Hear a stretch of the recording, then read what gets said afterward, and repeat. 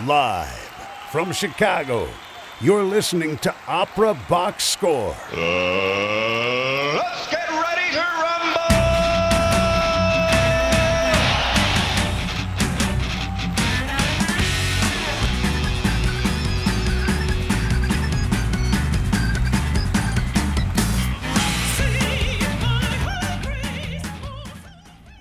Welcome to the Opera Box Score podcast for Monday, June 6th. I'm your host, George Cedarquist. Wherever you are, however you're listening, thanks for joining us. Well, our streak of 27 consecutive shows ended when we took Memorial Day off last week, but we are still America's talk radio show about opera, period. No one talks with you about opera week in, week out like we do. What's more, on our show, you get to have your say. Leave us a message on 224-218-9BOX. Again, 224-218-9269, or email us at operaboxscore@gmail.com. On the show, we go inside the huddle with baritone Mathen Black. In addition to being a great singer, he's also got his own arts podcast called Doing the Work, and he's our guest co-host for this episode, so you're going to get his hot takes on all of our content. In our Chalk Talk segment, we give you our 2 cents on the big news this week that Yannick Nézet-Séguin is to take over from James Levine as the new music director at the Metropolitan Opera. And we tell you about the best and worst conductors we've worked with and what puts them in column A or column B. P.S. Good old Yannick won't be at the Met until the 2020 season. Plus, Oliver Camacho puts Mathen and Tobias to the test in our pop quiz, asking them to identify conductors just by listening to an audio recording of their work. Let's roll. Kickoff is next on Opera Box Score, right after this.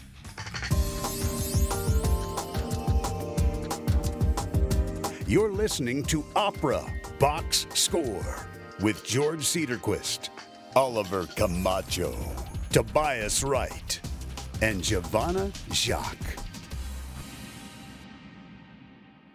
All right, we got a fantastic show for you this week. I know we missed last week, so apologies for that.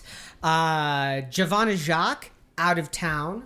Oliver Macho Camacho, in town, but not in studio. I'll tell you who is in studio. Tobias Wright. Hello. Sorry for giving you some P-Vision experience and not showing up last week to record our show. You'll have to look up what P-Vision is. The man who doesn't have that, Mathen Ring Black. Thank you so much for co-hosting. It's an absolute blast to be here. Thank you guys so much. It's good to see you, buddy. Let's introduce you to the audience just a little bit. You are a baritone. I am. And what was the start for that? How did you kick it off? Oh, well, I had a failed dream of wanting to be John Mayer. He did it before I did. I was always a guitar player and a songwriter all through high school and college, and my voice never really fit pop and rock kind of music. Everything always seemed a little bit out of reach. And then all of a sudden, I went on a choir scholarship to college, started taking voice lessons, and about halfway through, I remember the exact moment, singing in the quintet in Mozart's The Magic Flute, and my voice just kind of went and opened, and my teacher went, "Oh, this might be something we need to check out for you." Turns out I was biologically prepared to be an opera singer, and I haven't looked back. Do you still listen to John Mayer? Oh, dude, all the time. For all you haters out there who don't like John Mayer, say what you will, but he is a god on the guitar. I always tell people that one of the best performances I've ever been to is a John Mayer concert. Yeah. The dude was like, "Hey, I know I'm kind of a D-bag, so I'm just going to jam for 3 hours. You guys hang out." And then he played for 3 hours. And shredded like a maniac. You also have a podcast, I Mathen. do. Tell us about that. It's called Doing the Work with Mathen Black, and it's a podcast that focuses on more of the common man in classical music. You can find a lot of interviews with opera singers, with conductors, with composers, where everything sounds very lofty and sort of creates a separation between the common man and the makers of the art. All of the people that I know that make great art are just like me, scared, working 3 jobs, trying to figure everything out despite all of the things trying to keep them down. And I wanted to share those kinds of stories to help create a community where people understand that art is not something for the rich, not something for the elite, but it's something that we can use to change the world for the better. How's the podcast changed since it started in its infancy to where it is now? Well, I'm not as terrified every time that I do a recording. No, it's really kind of fun. When I started doing the podcast, really what I wanted to do was learn how all of my friends that I respect practice and become better musicians and fight that good fight all over time. After about 3 or 4 months, I started realizing that everyone's answers to those questions are the same. You shut up, you do the work, you show up, and you never quit. So it stopped being so much about trying to figure out the formula for making art and started being more about celebrating the lives of these people who do this awesome thing. Has it changed your perspective doing this? Has it changed your outlook? Oh, on what you're doing? absolutely. I don't feel so alone anymore, man. Yeah. You know, it's so very easy to feel alone in a practice room or to feel alone in a Starbucks studying a Strauss score. When you realize that everyone who's trying to make art at a high level goes through the same things, I really pull strength for every interview I do. So it gives you a little bit of that light at the end of the tunnel. Absolutely, when you're grinding. man. That's awesome. Well, and not just light at the end of the tunnel. I don't need to be at the end of the tunnel to be able to be happy. Light and happiness now. That's awesome. Well, you guys are going to get to know a lot more about Mathen during the course of the show. He's guest hosting and co-hosting for us today. Right now, we're going to get it going with our Chalk Talk segment. Opera class. Sports radio crass. This is Opera Box Score with George Cedarquist, Oliver Camacho, and Giovanna Jacques. Chalk Talk on Opera Box Score. Well, if you don't know the name Yannick Nézet-Séguin and you don't know how to spell it, and there's a couple diacritics in there, and there's a Y and a Z, you will know about pesky him. Y and Z's. Oh, Y and Z. You always make a mess of everything. He is the new music director at the Metropolitan Opera. This was announced in the last week or so.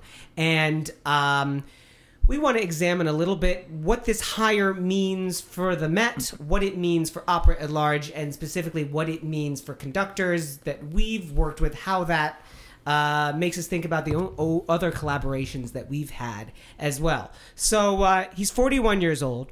He is from Quebec, Canada. He is a busy little bee, still at the Philadelphia Orchestra as the head conductor. What else does this guy do? He's done a little bit of everything. I think there's been amongst some American critics, it's interesting. We have a Canadian, and he's been all over the world. Right now, he's in Philadelphia, and I think the important thing to recognize is what an international place the Met is. And I think so. There's a cool thing there. He's young. It's gonna be a shot of adrenaline, I think. Well, that's the hope, I think, amongst people at the Met, to bring in somebody a little bit younger. And for the most part, I think there's been a lot of positive support for this hire. I don't know. What do you guys... Mathen. Yeah, so Yannick has been a presence at the Met for a while now.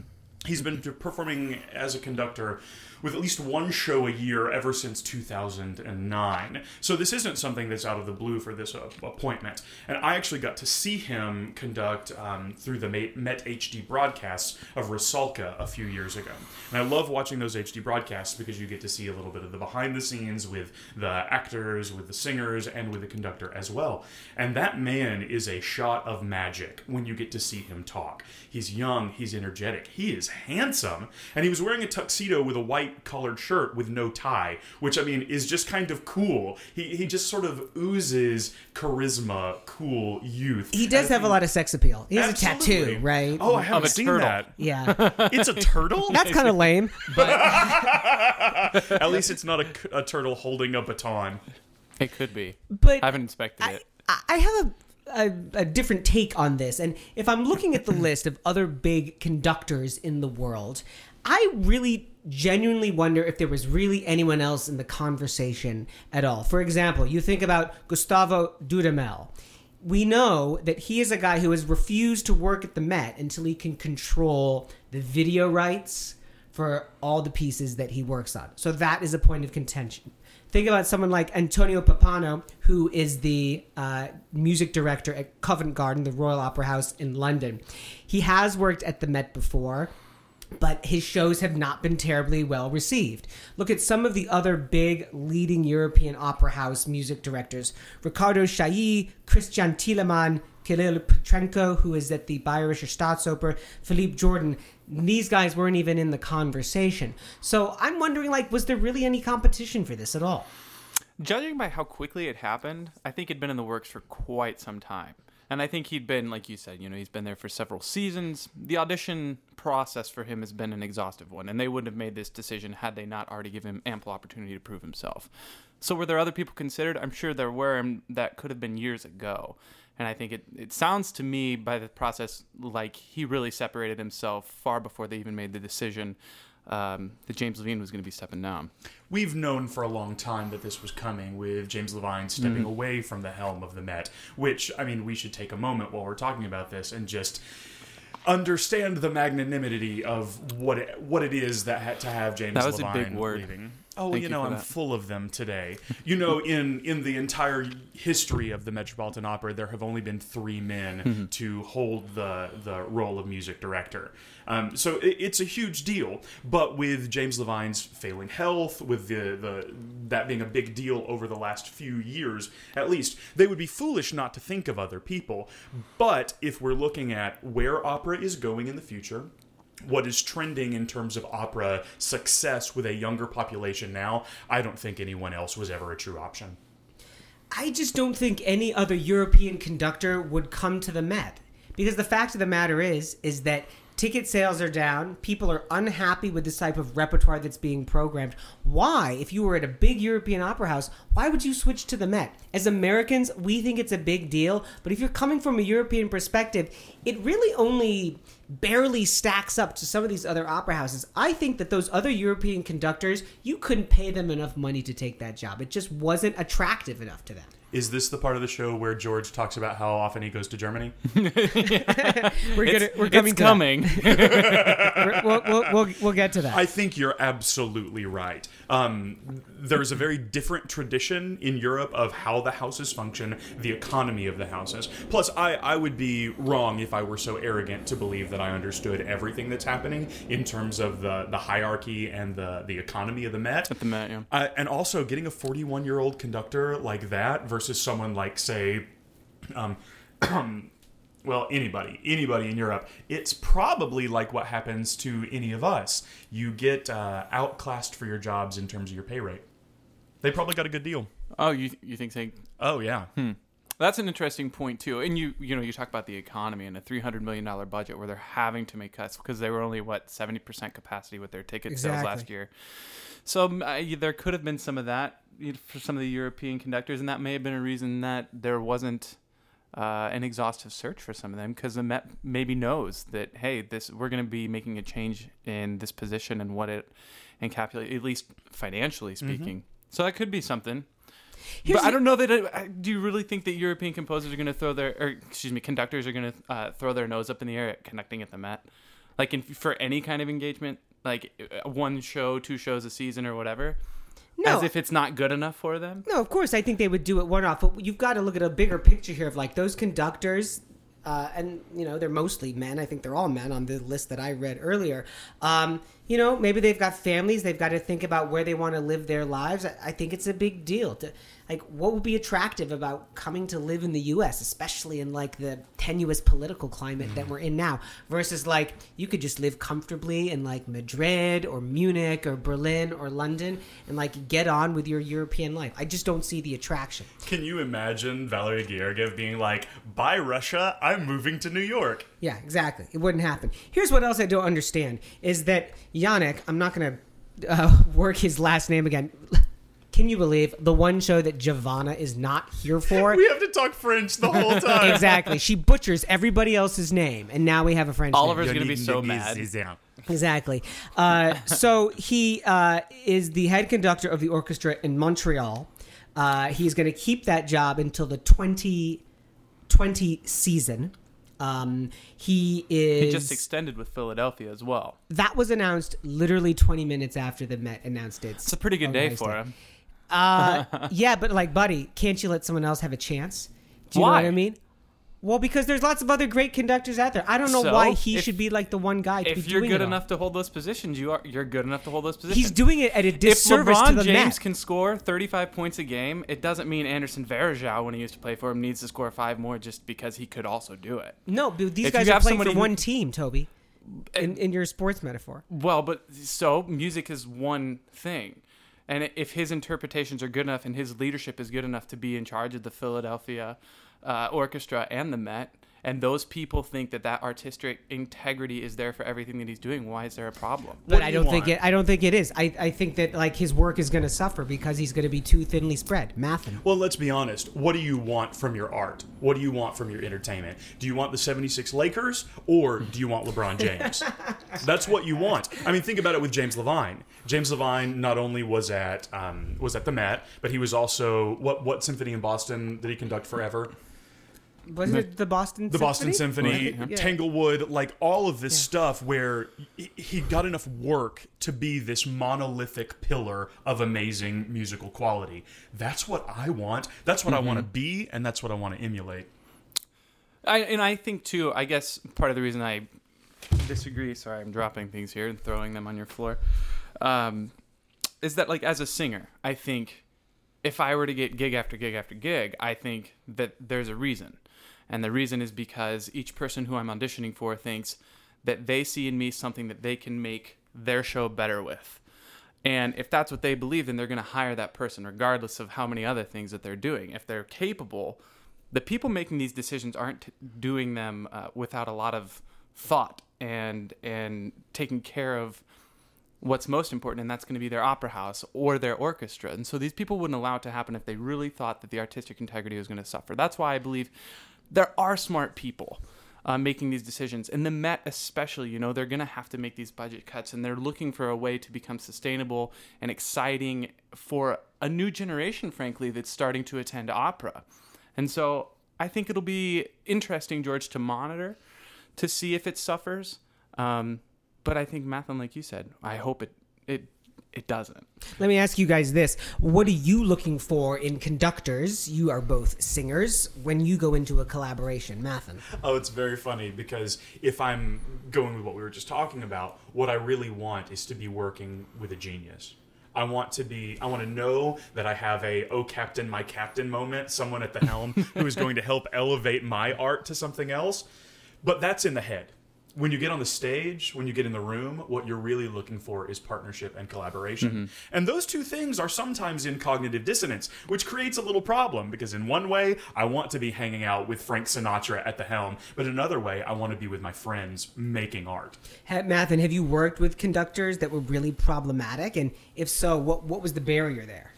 Never problematic, which I have been very fortunate. We hear lots of stories of the tyrannical conductor, and I mean, especially through the 1940s and 50s, that was all you heard about with Karajan and Toscanini and all of those kinds of guys. Generally, what I look for in a great conductor, and what I have been fortunate to experience, is people who put the art above the ego. It's not always been that way, but I think with social media, with having so many options, people are finding that to really be a successful conductor, you have to be a successful collaborator. Yeah. Toby, what's your experience been with conductors, good or bad? I've had a lot of great experiences. I can't really think of a bad experience. I can think of some really interesting ones, and a lot of it had to do with situations and theaters more than the conductor themselves. I think I always kind of think of conductors in two realms, and that's a little bit of an oversimplification, but there are the conductors who are going to just conduct the music. And so they're kind of just A to Z, we're going to get through this and we're going to let the music do the speaking. We don't have to create the art because it's on the page. And then there are those who are like the Toscaninis, where they have the score memorized. They're not doing it just to reproduce the music. They're doing it to explode in that moment with a just awesome passion for making the art. And I think of Victor Dorenzi at Sarasota Opera, where I just was. And there are people who think he's a tyrant. There are people who refuse to work with him. And I understand that. And that's because he knows so much about the music, and he demands that the singer also know as much about the music. Otherwise, why are you doing it? You can't walk onto my stage if you don't know the exact words. If you don't know your markings in the score, there aren't accidental markings. These things happen for a reason. And so those kind of conductors, I think, can be really enlightening to work with. And I enjoy that. It's a challenge, and it's not always a safe place, I feel like, when you're working with a conductor like that. But man, it pushes you as a singer, and it's fantastic. The end result is fantastic. I think what we're talking about here is Star Wars. Do you want to be the light side, or do you want to be the dark side? There are benefits to both. Yes. I've had some of each, certainly. I remember when I was in grad school, I was the assistant to the director on a show at the Met. And the conductor was extremely problematic. He was type A of your two columns, Toby. He was totally obsessed with the music. And he just took hours and hours of staging time to just look at every single note in the score. It was a Bellini opera, and so it's bel canto, so there's a lot of notes and there's a lot of technique involved, but like he just couldn't let go of that and realize that what we were really trying to do there was tell this story. Same time, though, I've also worked with conductors that I've gotten along with really well, and I think as a director, you really, really want that to happen. You know, the last thing you want as the director and conductor when you're working in front of the singers is to have like mom and dad fighting. Nobody wants to be around that and nobody wants to see that. And so there is that sort of give and take. And I think as a director, I know ultimately like singers have got to sound great, and it's for us to advocate for them and it's for the conductor to advocate for them. But you just hope that the conductors have a sense of ingenuity and a sense of why telling the story is important and how we're going to make that work. That's interesting. Have you ever worked with a conductor that changed your staging?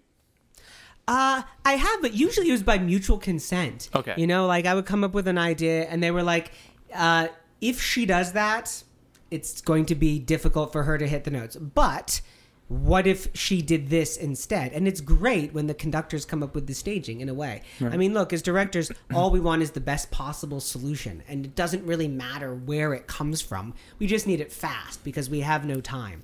So I'm always totally down when the conductors end up restaging, you know, the number, the aria, whatever it is. It's super as long helpful. as it's in the spirit of the like spirit you said, of the maybe. thing. Yeah, exactly right. The spirit of the thing. That's going to be that's my new rally cry for everything. Get that tattooed on a turtle on your chest. Well, with the announcement of Yannick Nézet-Séguin as the Met's new music director, our co-host and resident operaphile Oliver Camacho thought it might be fun to listen to some recordings led by famous conductors who have performed at the Met. It's our pop quiz, and it's coming up next.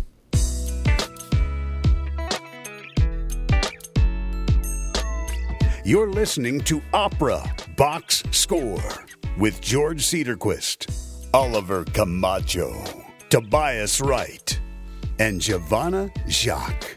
Pop quiz. Oh, boy. All right, welcome back to Opera Box Score on this beautiful Monday. Tobias Wright in studio. I am. Today I am. Last week I was not. Co-host, guest host, Mathen Black. I feel so honored to be here. For those who don't know Mathen, you should know he's a very handsome man. Oh, I will take that and hold it close to my heart. Please do. Time for the pop quiz.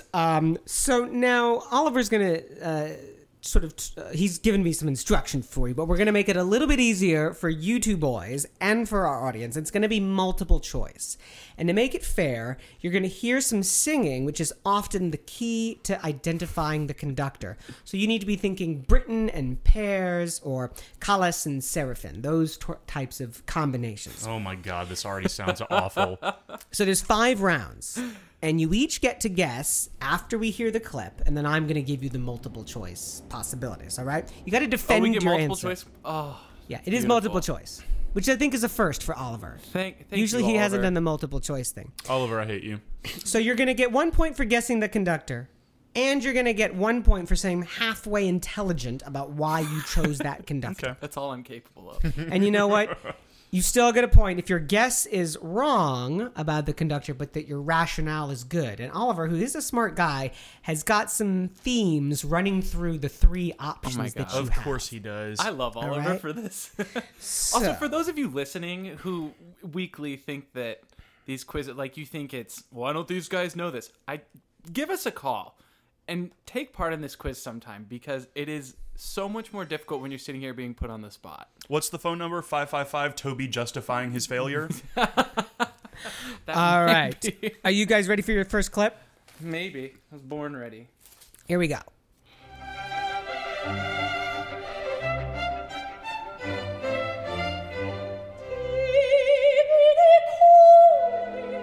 Uscite dal mio petto, ad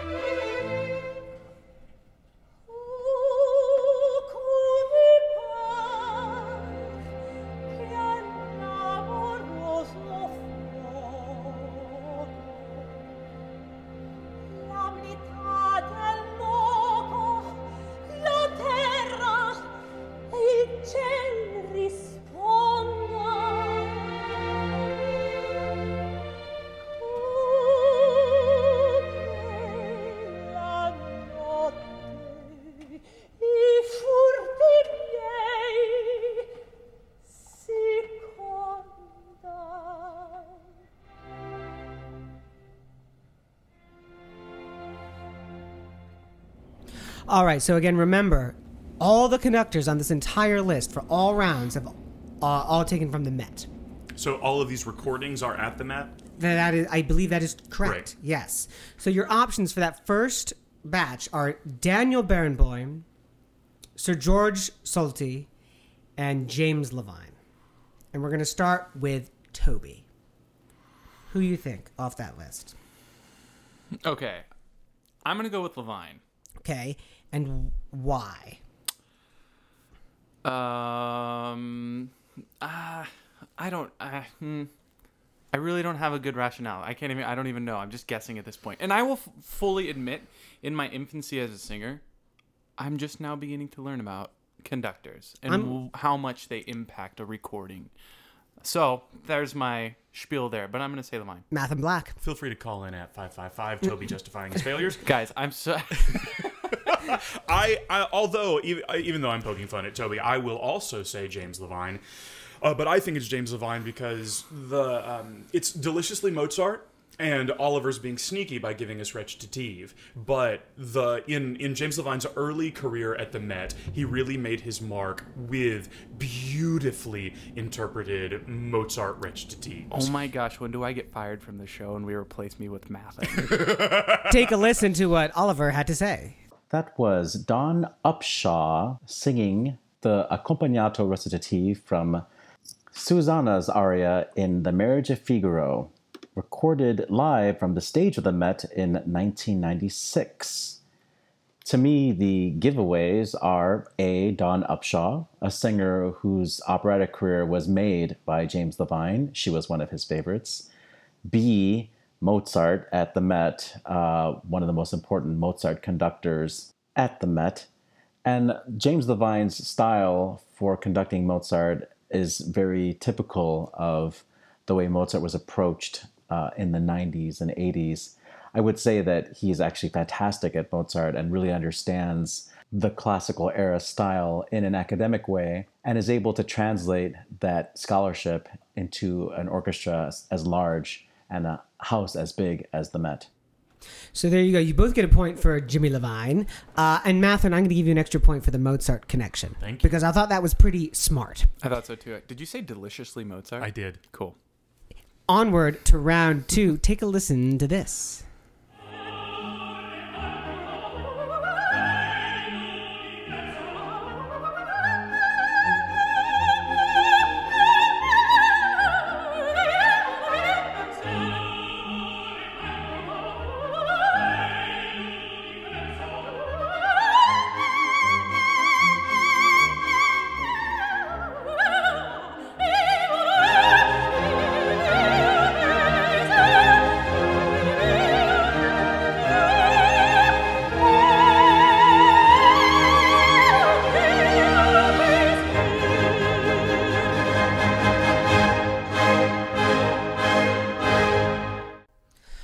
So it's only fair to make Mathen go first, I think, on this one. Here's your list of 3 conductors for that extract: Leonard Bernstein, Riccardo Muti, and Roberto Abbado. Lucia di Lammermoor, wonderfully quick tempo. I know I'm wrong, but I'm going to say Leonard Bernstein because the energy in that was insane. And Leonard Bernstein is known for sweaty magic dancing that happens on the podium, maybe fueled by cocaine, maybe not. Either way, the energy in that is electric, and I'm going to say Leonard Bernstein. Tobias, right? I'm going to go with Muti, and actually it's Traviata. Oh, yeah. So we take a point away from Mathen. I'll say Muti, and part of the reason, you hear Muti conduct Italian, and he just does it, it's the truth, the way that he does it, and he doesn't mess around in that particular moment. Like you said, there's a lot of energy there, and that's what I always, any time that you hear Muti do, what he just do Falstaff with CSO, and I mean, it was just as is, right. come scritto, and it's just perfect, it's wonderful. Dude, just wait till you hear what Oliver has to say. Oh God, it's neither of those.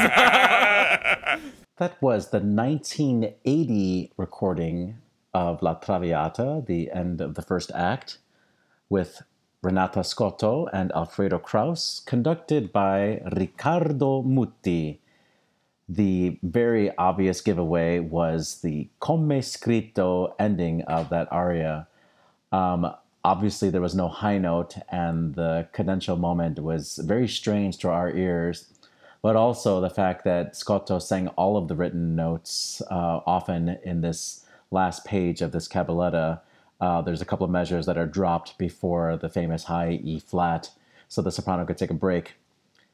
This is what Riccardo Muti likes. He likes his Verdi the way it's written, come scritto, and he, once again, is a conductor that is associated with Verdi.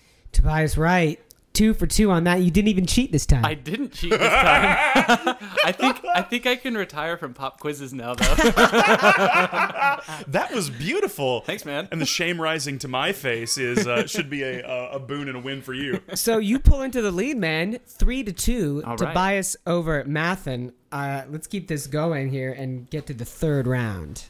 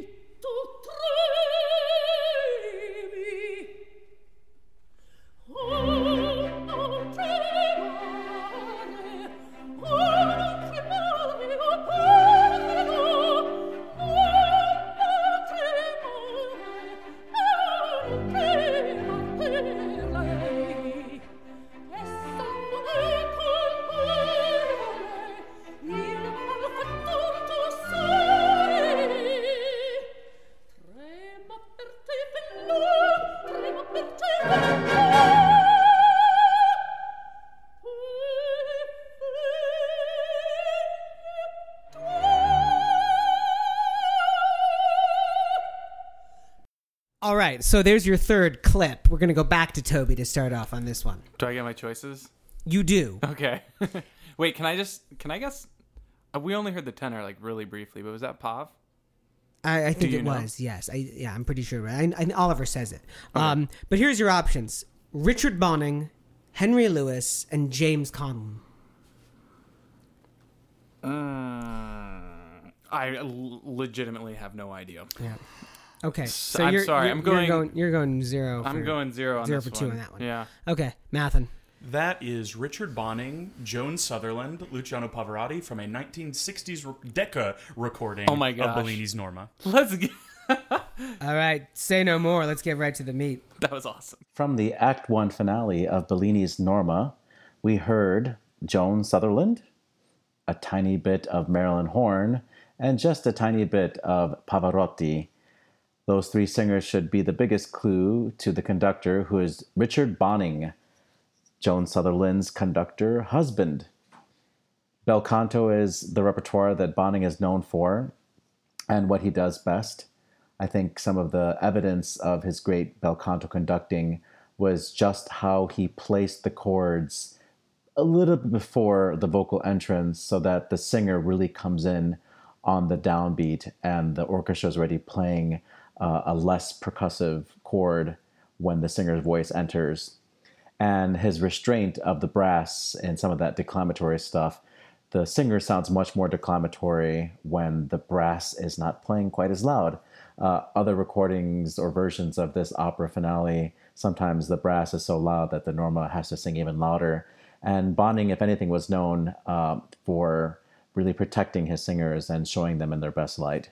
Yeah, so Mathen, 2 points for you on that. 0 for me. Yeah, I mean, because you knew it was Joan Sutherland, you knew it was her husband, Bonning. Richard Bonning, conducting. Yeah.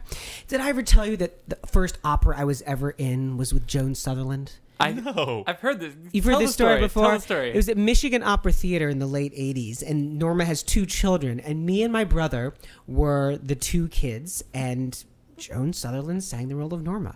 And I had absolutely no idea who she was. Literally all I remember is 2 things about it. First of all, on opening night, she gave us, me and my brother, this huge box of chocolates shaped like a piano.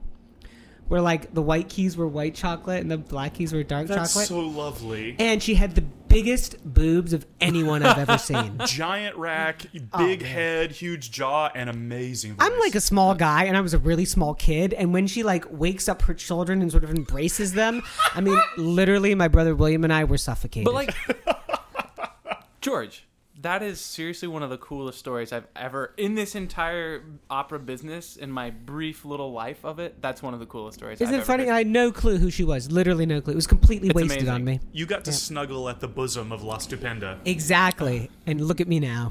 So Mathen pulls ahead with you, 4-3. We are going to move quickly on to round 4, boys. Is this our final round? There's one more after this. Oh my god, I thought we were done. I know. It's Nope. like, it goes on forever, and it just feels like I'm being constantly hit in the face.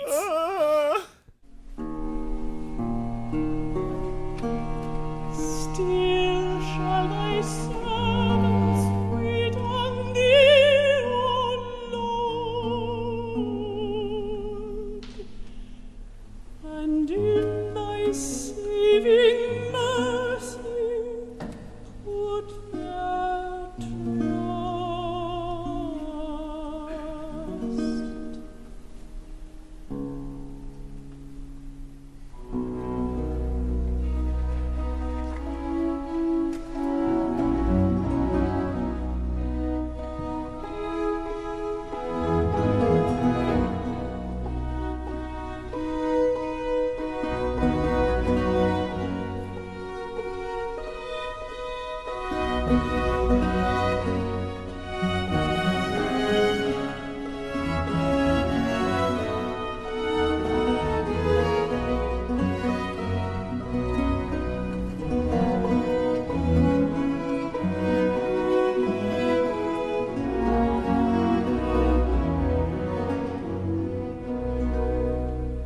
As with rosy steps the morn.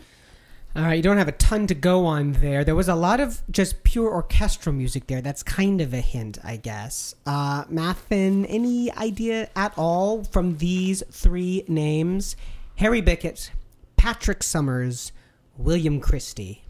I'm going to say it's Harry Bickett because I know Oliver loves Harry Bickett. Oliver loves a lot of people. It's also early music, and early music being very interesting because it's text in English. There is lute continuo, Yeah. which is very strange for me. So I'm not sure what this is, but we know that there's a lot of sensitivity to the continuo and to the orchestral writing with those beautiful dissonance resolutions. But I'm just guessing here. Tobias. I'm going to echo that, but I'll just take somebody. I'll go with Summers there. And it was interesting. It started. Goodness gracious. I'm interested to know what that was that they were singing. Yeah, because me too. It was nothing that I've heard before. We're going to let Oliver reveal Tell me, Oliver. all. Educate me.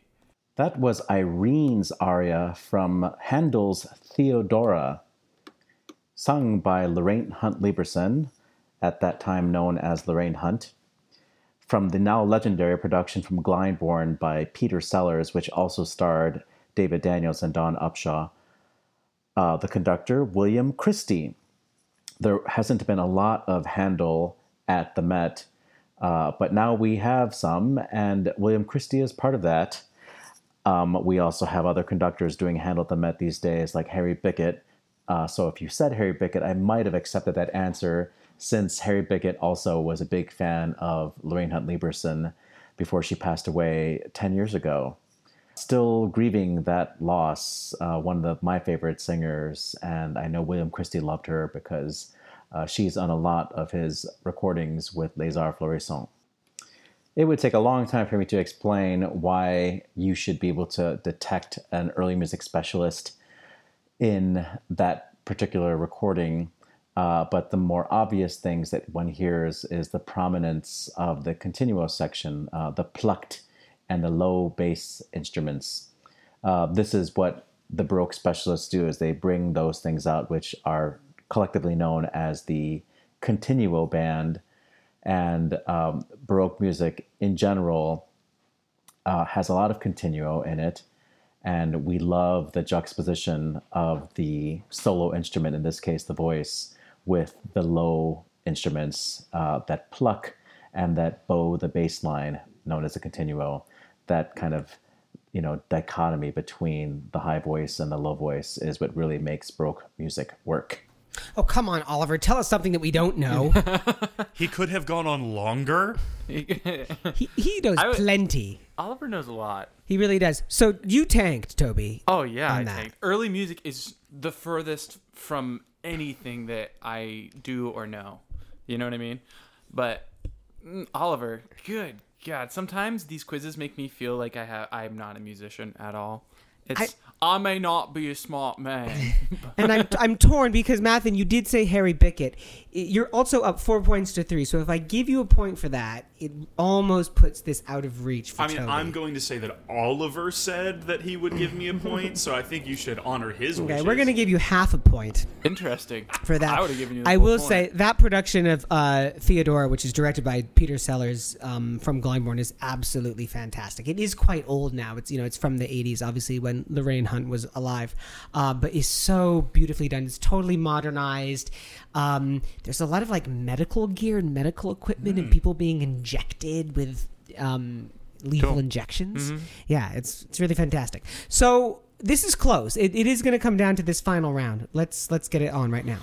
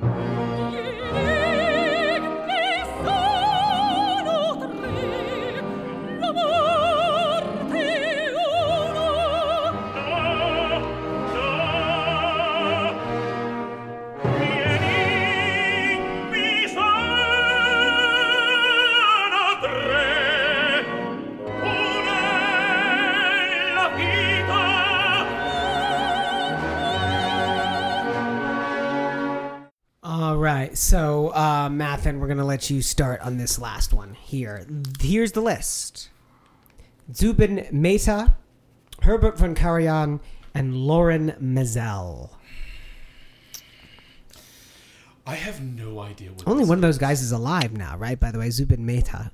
Yeah. Who, when I was at the Bayerischer Staatsoper, I saw him conduct a Ballo in Mascara. But that's another story. And Maestro Mazel passed away, last year? Yeah. Yes. Mm-hmm. I don't know what this is. It's hard to tell what the piece is. It's difficult. It was difficult for me to hear the language, which creates another Italian. bit of a problem too. So I'm going to make a few guesses here, and please pardon my ignorance, understanding that the motto of my podcast is that there's a lot of information in the world, and you don't have to keep it all in your brain. Thank you for saying that. You're very welcome. So I think, based on the quality of the tenor, that is Placido Domingo.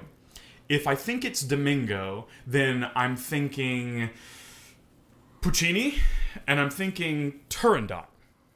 And if I'm thinking those things, and I'm thinking it's an early quality recording and the way his voice is functioning, I'm going to say Karajan. Well, man, you should almost get a point just for connecting the dots on that. That was pretty great. Tobias, right. I actually thought that was Domingo too. Mm-hmm. And it still sounded pretty bright, the quality. So, and then there's that partnership with he and Mehta, the three tenors. So I'll go with Maestro Mehta.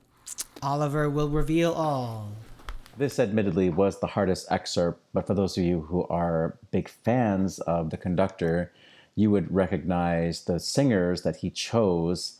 And this is one of the trademarks of this particular conductor, Herbert von Karajan, who tends to put singers in roles that are just one Fach bigger than they were meant to be in. Katia Ricciarelli is more of a liu, but there she is singing Turandot. And Karajan was a big fan of Domingo, and we heard a little bit of Domingo singing Kalaf there. If anything, Karajan was known for being a control freak and for his gigantic ego, but he was able to elicit really beautiful sounds, rich sounds, and precision from the orchestras that he conducted. So there you go. Mathen, you got the show, you got the conductor, you got this one in the bag, buddy. We're going to say 1.5 points, so that's... welcome to Opera Box Score, where you are undefeated. Yeah. From wrongly Lucia di Lammermoor to Turandot. It was a huge rise. Quick turnaround. Yeah. Toby, you did say Domingo, of course. Yeah. I have to admit, know my I don't know tenors. how you guys can just listen to someone sing and know who it is. I don't know how Oliver can just listen to someone and know who's conducting. Could I do that with directing? Could I see production photos of a director and know who it is? Oh, I'm sure you could. Well, maybe. I don't know. I guess I flatter myself by saying that. I think it's interesting, especially within my own FOC. Well, I'm a tenor. And when you listen to enough, it becomes so easy to distinguish, the tenors that you love, and because you fall in love with them for specific reasons. And just like you would fall in love with directors, you see their shows and visuals, you know exactly why you like it. So it becomes easier with time. It's there's a reason we say there are colors of voices. It's just like the same thing. A painter, you have a relationship with colors. So it's not just blue, it's cerulean, it's aquamarine, it's turquoise. Eventually, you form a relationship with these sounds. Mm-hmm. Thanks to Oliver Camacho for Thank putting you, the quiz Oliver. together. I hate you, Oliver. And our guest, Mathen Black, the winner this week. Right now, it's time for the 2-minute drill.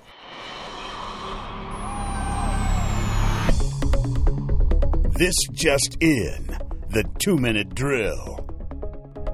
Time for the fastest headlines in opera news. Everything you need to know from the past week in 2 minutes tops. New York City Opera has announced it will be collaborating with director Harold Prince, who plans to stage Leonard Bernstein's Candide next season. It's all about city opera. I want the People's Opera back in New York, said Mr. Prince, who's 88. The new Candide will be at the Rose Theater at Jazz at Lincoln Center, based on productions that Mr. Prince mounted at City Opera earlier.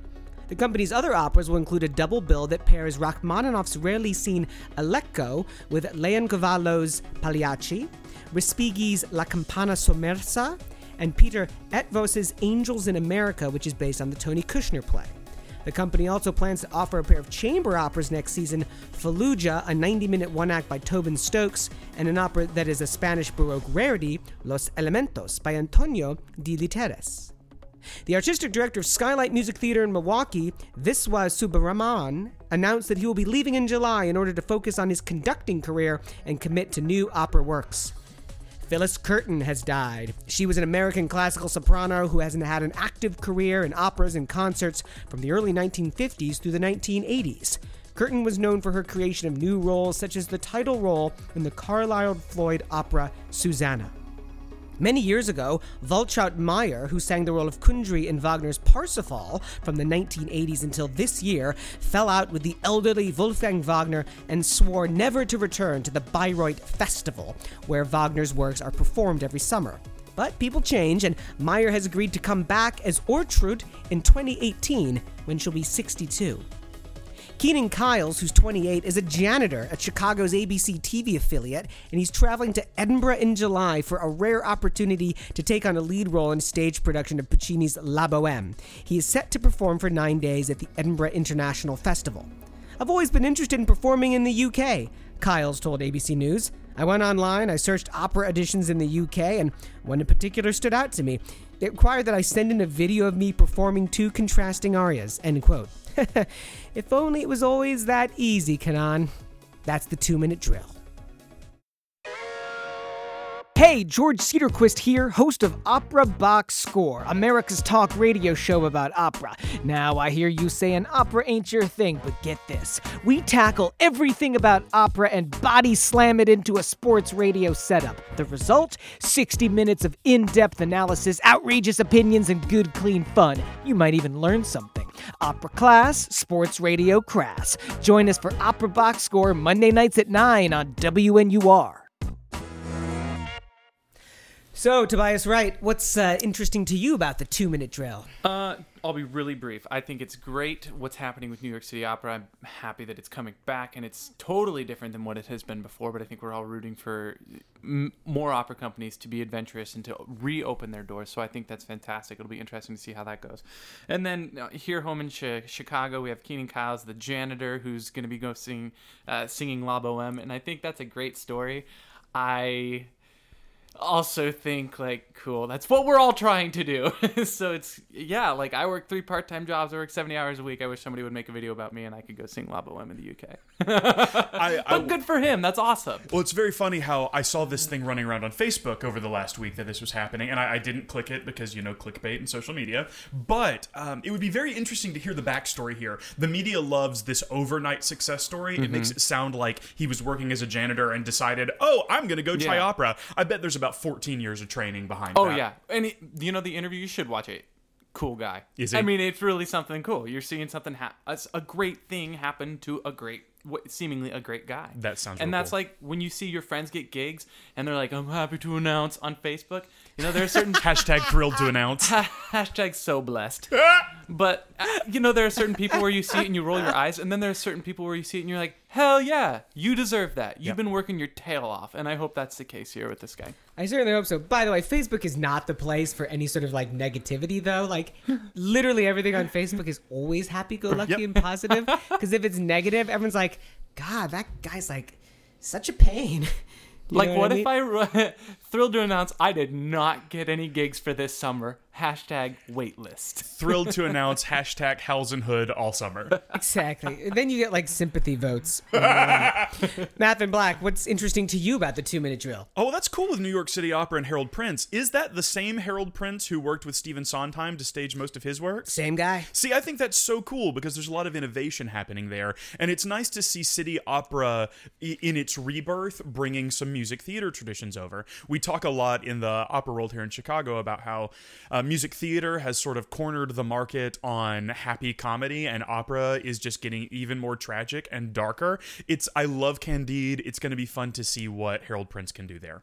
It's a great choice of piece. I couldn't disagree with you more. There's nothing less innovative than taking Harold Prince, who is like a standard, very good Broadway director, and having him remount a show that he's already done at City Opera. When is this company going to get a clue about how it's supposed to progress and move forward? The programming, as I say, Candide, fantastic. Lesser known Rachmaninoff, whatever, that's fine. Pagliacci, great. New works, chamber operas. But I just don't get why they would bring Harold Prince back. That guy has done everything on Broadway. Again, fantastic director. But look, this company, it needs new blood. It needs new people in it. So I just don't get it. See, I don't know about that. I like this idea that I think New York City Opera is being exactly as sort of expansive and innovative with its traditions as it needs to be. Because if New York City Opera is going to succeed, they have a storied past of taking young singers and giving them opportunities. I don't think City Opera's job is to be the innovative opera house. I think it needs to be the incubator for the next generation of singers in New York City. Interesting. So you're saying that it's really kind of redefined its mission, because in its early stages, right, that was really what it did, is they were programmed against the Met. The productions were very much against the Met. And so now you're saying, Mathin, it really needs to shift yet again into this third job description, I guess I'd say, about this sort of incubator. Maybe that's what the chamber operas are supposed to do. Fallujah and Los Elementos. I think so. I think that's what was happening. And I do think that is a nice gateway for opera, especially really great opera singers, to be able to continue to have the kind of impact we want them to have. Can I just add in here, it's been interesting to hear you both talk about it and use the word innovative, and you said innovative, Mathin, and then George, because he spent so much time in Europe and the UK, said innovative. So I'm just going to make fun of George now. You can drink for that too. I got to hand it to Volchard Meyer, who is going back to the Bayreuth Festival after all these years. First of all, it's like my life dream to go to the Bayreuth Festival. It's impossible to get tickets. You have to be in this lottery for literally like 5, 10, 15 years. There's also a way to like buy a very few tickets of them online, but like you don't know, I think, what show you're going to see or what date it's going to be. But man, when I get some money together. I cannot wait to go to Bayreuth. I did see her sing in this Parsifal when I was in Germany earlier this year, and she was fantastic. Great. Now she's coming back to sing Ortrud in Lohengrin, which is also a phenomenal Wagner opera, and she's going to be 62. That's awesome. 62. And she is a hot mama. Can I just say that as mama, well? She is 62, really in really good shape. Well, the moral of this story is grudges hurt no one but yourself, right? That's math and dropping knowledge on me here. Grudges hurt no one but yourself. Remember that, listeners. Time to wrap this show up right after this. Good call, bad call. Hey, George Cedarquist here, host of Opera Box Score. Whether you're allergic to opera or you're a devoted fan, our show is for you. We tackle the week's opera headlines and body slam them into a sports radio setup. The result? 60 minutes of play-by-play analysis, exclusive interviews, and scandalous opinions, plus the heroes, villains, and stats from this crazy art form that we love and love to complain about. Join us for Opera Box Score Monday nights at 9 on WNUR.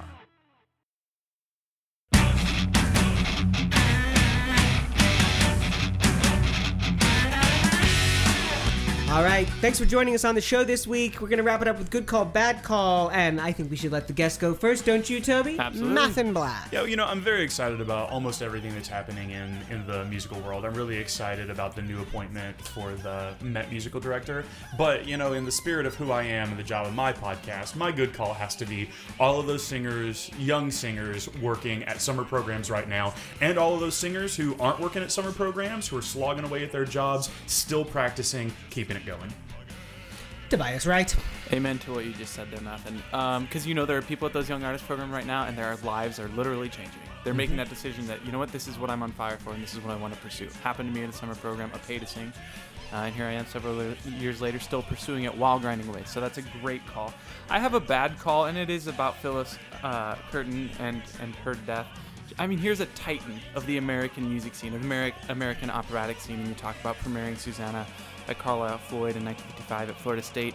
Why I think it's a bad call, it's a sad call more than anything, because you look at the second half of her life and her career, and she parlayed that into becoming a wonderful educator. And I'm so thankful for people in my life that are educators, and it wasn't just the teaching, it was the humanity with which they approached their teaching. And she certainly did that. And so I think it's a sad loss for so many people whose lives she affected. Wow. Go ahead. All of our friends at Boston University in Tanglewood lost an amazing asset and a wonderful person. Our hearts go out to all of you. I got a good call as well. Gosh, we're all very positive this week, apparently. I'm directing a production of Albert Herring by Benjamin Britten right now at Chicago Summer Opera. And man, can I tell you just how much I love this show. It is so funny, coming from England the way that I do. My mother's English. I know these people so well.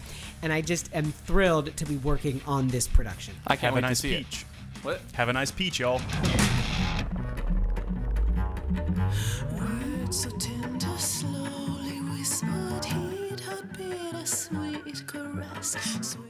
Well, that's it for our podcast. Our announcer is Norm Waddell. Visit Norm on the web at voxershorts.com. That's VOXERSHORTS.com. For WNUR, our programming director is Bill Scholnay, and the general manager is Maddie Higgins. Our theme song is Vodka Inferno, written and performed by the Diablo Swing Orchestra. You can follow us online, on Twitter, and on Facebook by searching for Opera Box Score.